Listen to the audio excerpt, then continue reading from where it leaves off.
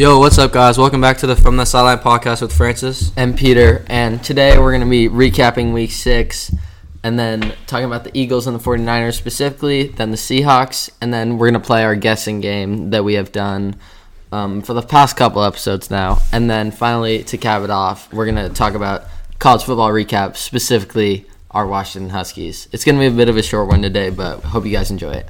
All right, let's get right into it.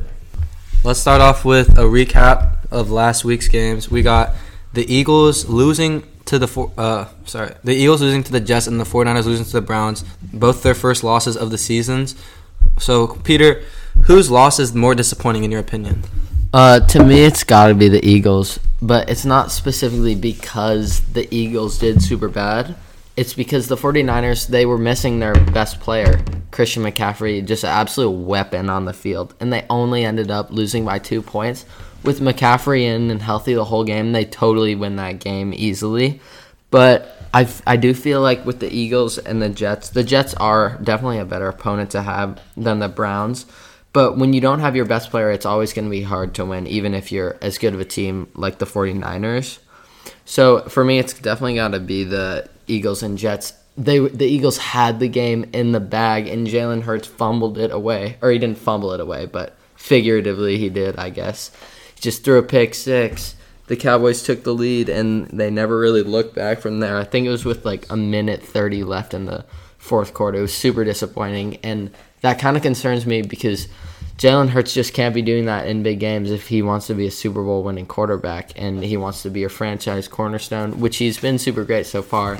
And I think this is just a little rough patch, but that is a little bit concerning, and it's not very good to do those kind of things. Francis, what do you think is the least or the most disappointing loss was it from the 49ers or from the Eagles? I'm going to have to disagree with Peter. I'm going to say the 49ers loss was more disappointing. The Eagles didn't even play like that bad. They've been pretty shaky for the start of the season, even though they started out 5-0. Like their schedule's been kind of easy, but then this game they played like how I expected them to play. But really, they had 4 turnovers, so that really helped them lose the game. And the Jets, they have a world class defense. I know they were missing Sauce Gardner and DJ Reed, but their secondary is still holding up well. A.J. Brown is just A.J. Brown, but Devontae Smith dropped some easy balls. Jalen Hurts' decision-making wasn't the best, and they lost Lane Johnson as well, so that was pretty bad. But the Jets' front seven was really getting good pressure on Jalen Hurts, so, I mean, that's not really, disappointing from the Eagles' offense if I kind of expected that. But they need to limit their turnovers, so, 2 fumbles, 2 picks. It was pretty bad.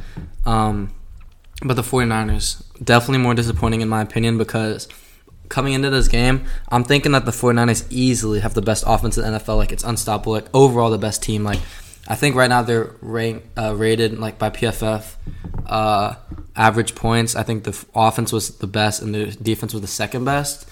So their defense still played well, not amazing. Fred Warner just being Fred Warner, but they were low-key still getting their secondary was still getting a lot of passes completed by P.J. Walker and the Browns, but that was the more disappointing part is that they didn't even have Deshaun Watson. They had P.J. Walker, who, if he was a starting quarterback, he probably would be the worst starting quarterback in the NFL if he actually started.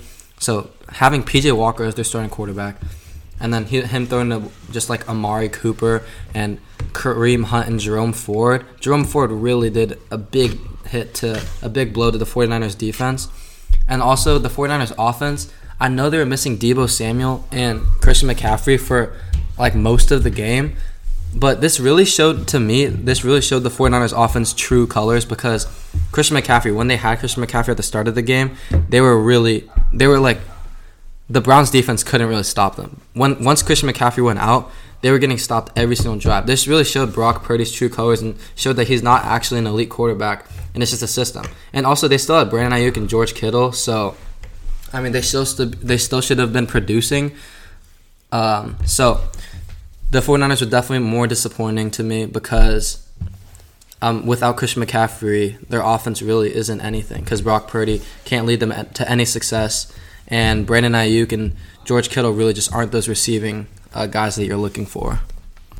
All right, guys, moving on. We have a breaking news announcement. Anthony Richardson has decided to get season-ending shoulder surgery, and he's now out for the season. Like I just said, that was a little redundant. But, he was originally going to be out 4 to 8 weeks, but I think the real thing that this does is that it shows that the Colts are going to get probably a top 5 pick.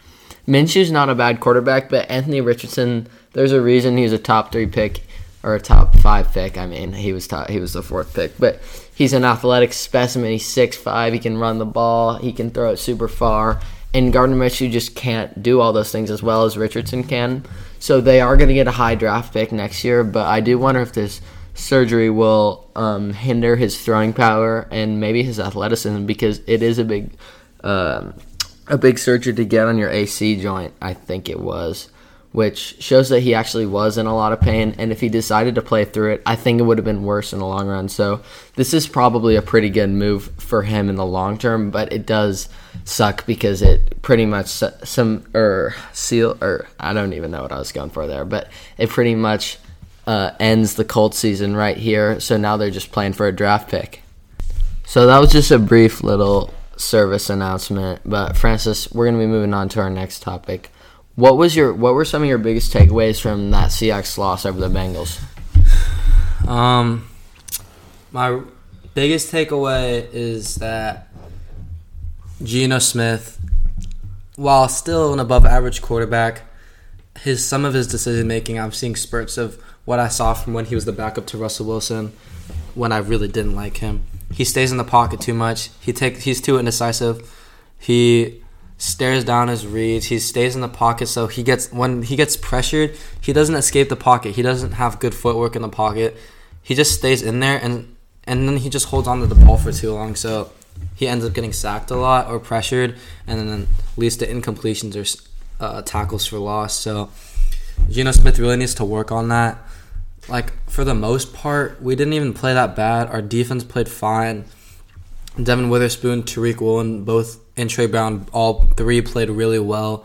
And then our front seven played all right, I guess. Jamal Adams, Quandre Diggs got some good hits. But just for the most part, I think the offense was the biggest key to this game. Scoring only 13 points is really not going to win you any games.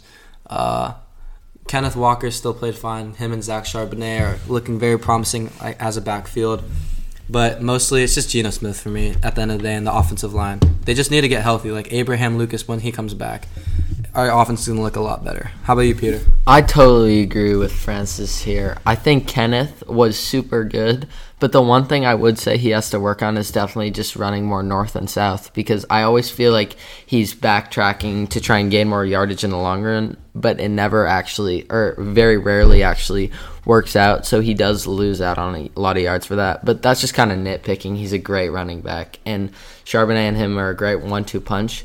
But as for Geno, staring down his reads and those throws that he was making, they were just horrible. He's taking so many sacks. He's just seems kind of like he's unaware in the pocket. He doesn't know when he's going to get sacked. He can't really sense the pressure, which is very bad for a quarterback to have. And I think this was a really concerning game for Geno. It maybe will change. I mean, I know it's a big take, but it'll maybe change the Seahawks' opinions on him, and maybe they'll draft a quarterback in the upcoming years, because he just looked he didn't look like a good quarterback out there. He was taking sacks, and he just, when he was like sensing the pressure, he would just run backwards and take another sack, and he wouldn't actually end up doing anything with the play, which was super concerning for a quarterback that's supposed to be top 10, that they just paid big money. It's just not really a good look. As for the defense, I think they're all right. Devin Witherspoon's, he's the defensive rookie of the year. I don't think it's even close. I think Francis agrees. But as for Tariq Woolen, I think he's definitely taken a step down since last year, his great rookie year. He was playing, I do think he might be getting a little too much hate from Seahawks fans, but he isn't playing super good. I don't see that speed. I don't see that lockdown coverage that he used to have last year. Even though Jamar Chase or T. Higgins didn't get a touchdown, he did allow that touchdown to that one rookie. I forget his name. But it's definitely been a down year for Woolen. I think he's going to pick it up somewhat, but I don't think he's going to get back to that top tier rookie form this year. But I feel like with some work in the offseason, he can definitely get back to where he was and even better. All right, it's game time now. So off of our last episode, I had 8 points. Peter had 4. My lock was the Lions over Panthers. I got that right. My 2 underdogs were Jets over Broncos and Titans over Colts. I only got 1 right. Peter, his lock was Ravens over Steelers. He got that wrong. And then his 2 underdogs were Saints over Pats or Rams over Eagles. He only got 1 right. So I end up gaining 4 points. I end up gaining 3 points, and Peter ends up losing 1 point. So Peter's at 3, and I'm at 11. So I'm going to start off with my picks. My first pick, my lock. I'm going to root for my team. I'm going to root for the Seahawks. Going to go Seahawks over Cardinals. Seahawks are favored in this game. Cardinals coming into the season projected one of the worst teams, if not the worst team in the NFL without Kyler Murray. Seahawks are looking for a bounce-back game against an easy team here. Easily give me the Seahawks here. My first underdog is going to be Giants over the Commanders. Honestly, I just think the Giants are not favored because they're 1-5, but the Giants, I think we forget last year what they did. They went to the second round of the playoffs, beating out the Vikings in the first round. I know they're 1-5, but we've seen this team with success. We've seen their head coach win Coach of the Year in Brian Daboll, and we know the Commanders don't have a strong quarterback. We know they don't have a strong offense, and even their defense itself, like they have rookie cornerbacks, Emmanuel Forbes, they have Brian Branch. They just have a bunch of rookie young secondaries, and then front seven is strong, but you know what? Give me the Giants. We're looking at a Saquon Barkley resurgence. We're looking at a Daniel Jones comeback game. I'm liking the Giants in this odds here over the Commanders.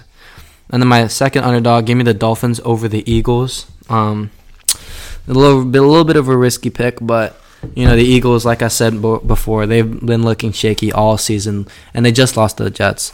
The Dolphins might not have as good of a defense as the Jets, but their offense is much better. We saw them score 70 points against the Broncos, so I like the Dolphins' offense against the Eagles' defense here. And I just think it's going to be a shootout, but I think the Dolphins are going to come out on top. Let me see your picks, Peter. Okay, so for my lock, I have the Bills over Patriots.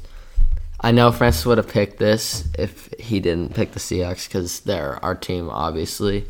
But, this is a surefire lock. The Patriots have looked horrible. They lost 40-something to 0.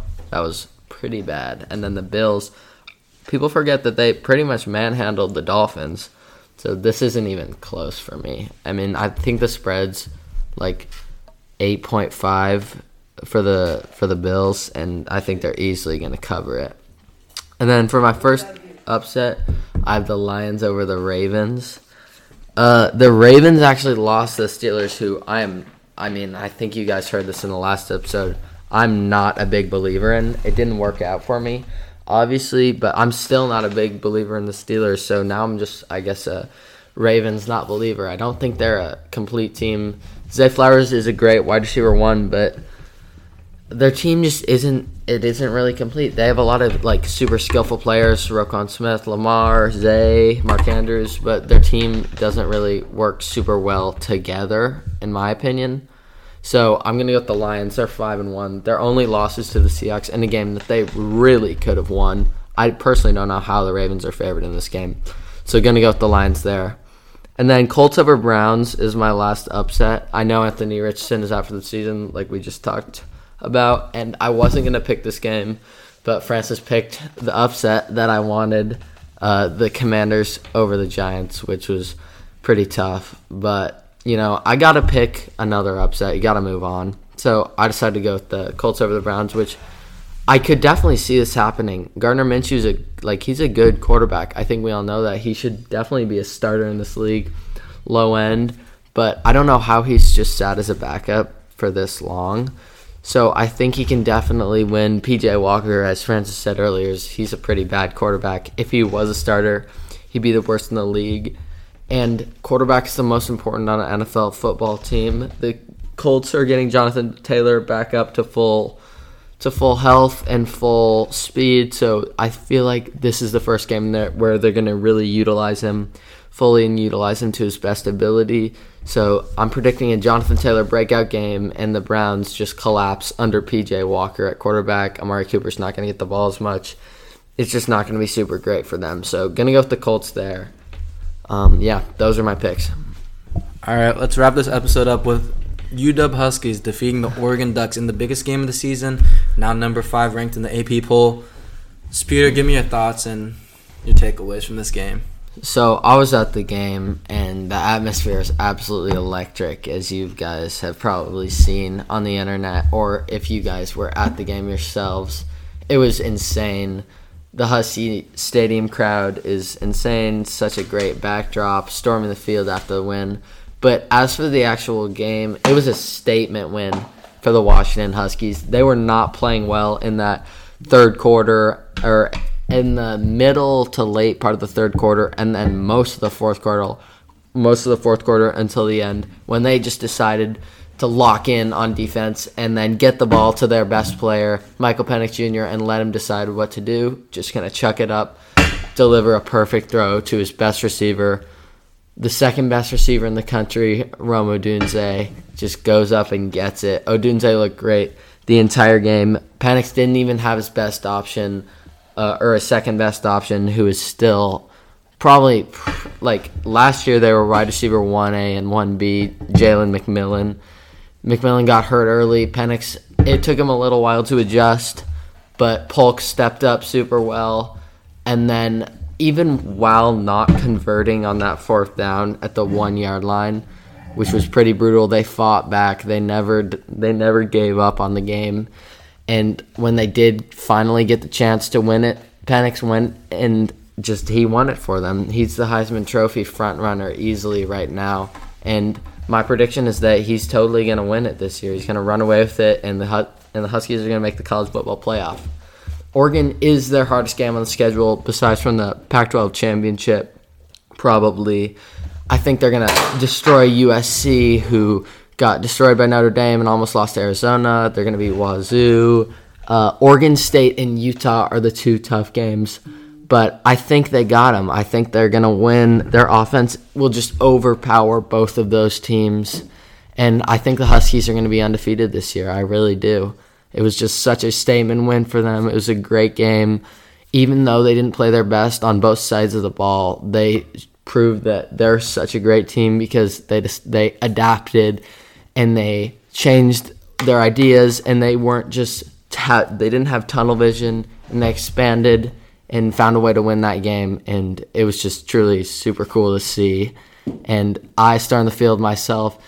I'll always remember that game. It was a once-in-a-lifetime experience, and I think the Huskies should be ranked 4th at this point. I don't know why Florida State is there after almost losing to Boston College, but yeah, the Huskies are college football playoff bound. Completely agree, Peter. UW is for sure officially a playoff team now. I don't know what they're doing, putting them at number 5. They're definitely better than Florida State. I don't know what Florida State did to prove that they're a top 4 team, except for beat LSU, which we've seen as a very weak team. I got them better than Penn State. Glad they see that now. And then also, Georgia is not a good number 1 team. Georgia's not a number 1 team. I think Michigan should be a number 1. I think UW is number 2 or 3, right behind Michigan and Georgia. And then I got Florida State at 5. But UW just has looked like a college football playoff team. I mean, it's looking like the second time they're going to go to the playoffs, okay? This team is honestly looking better than the Jake Browning, John Ross year.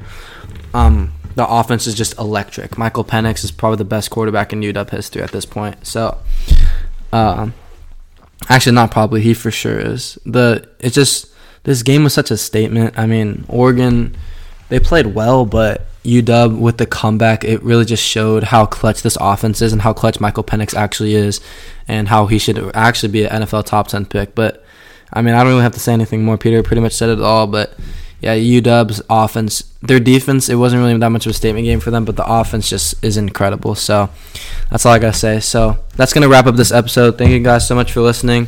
Make sure you listen to our other episodes and hit the follow button. Yeah, thank you guys so much for listening. Tune in to all our other episodes, and just remember to hit that follow button. See you guys.